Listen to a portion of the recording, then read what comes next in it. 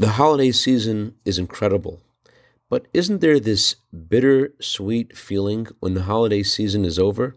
How do you deal with the post-Tishrei blues? Good morning and good Chodesh. I want to share with you an excerpt of a Hasidic discourse that the Rebbe delivered in 1978.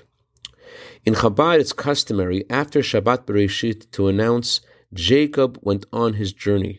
That emphasizes that Hashem wants us now to engage in our own journey in the mundane. So the Rebbe said, I'm paraphrasing from the Hebrew, although a Jew is going on to his own journey into the days of the week and into mundane activities, yet he goes with a sense of security and with joy and gladness of heart.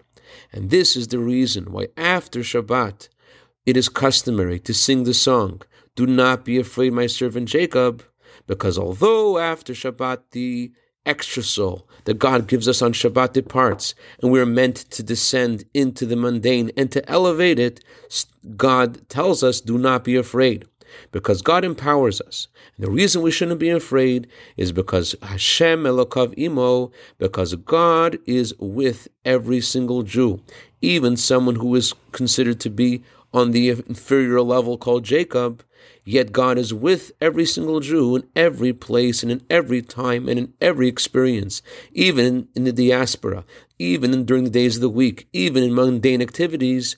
God is with every single one of us, and every Jew can become a partner with God in creation by causing a change in creation, just like God does by elevating the physical and making the world a home for God wherever He is.